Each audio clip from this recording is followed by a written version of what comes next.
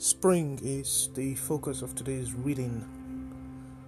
The thought being that flowers beginning to appear on the earth, which seems to suggest that the time for singing and rejoicing has come after the cold, dark, long nights of winter. The lightning days sort of bring hope for light.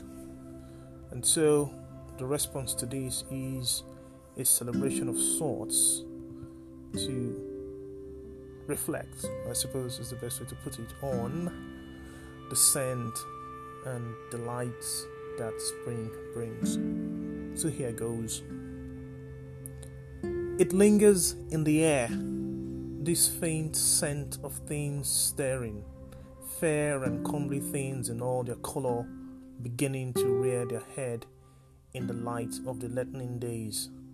Here, earth heeds the call to birth again. From death and dying, life begins to spring again.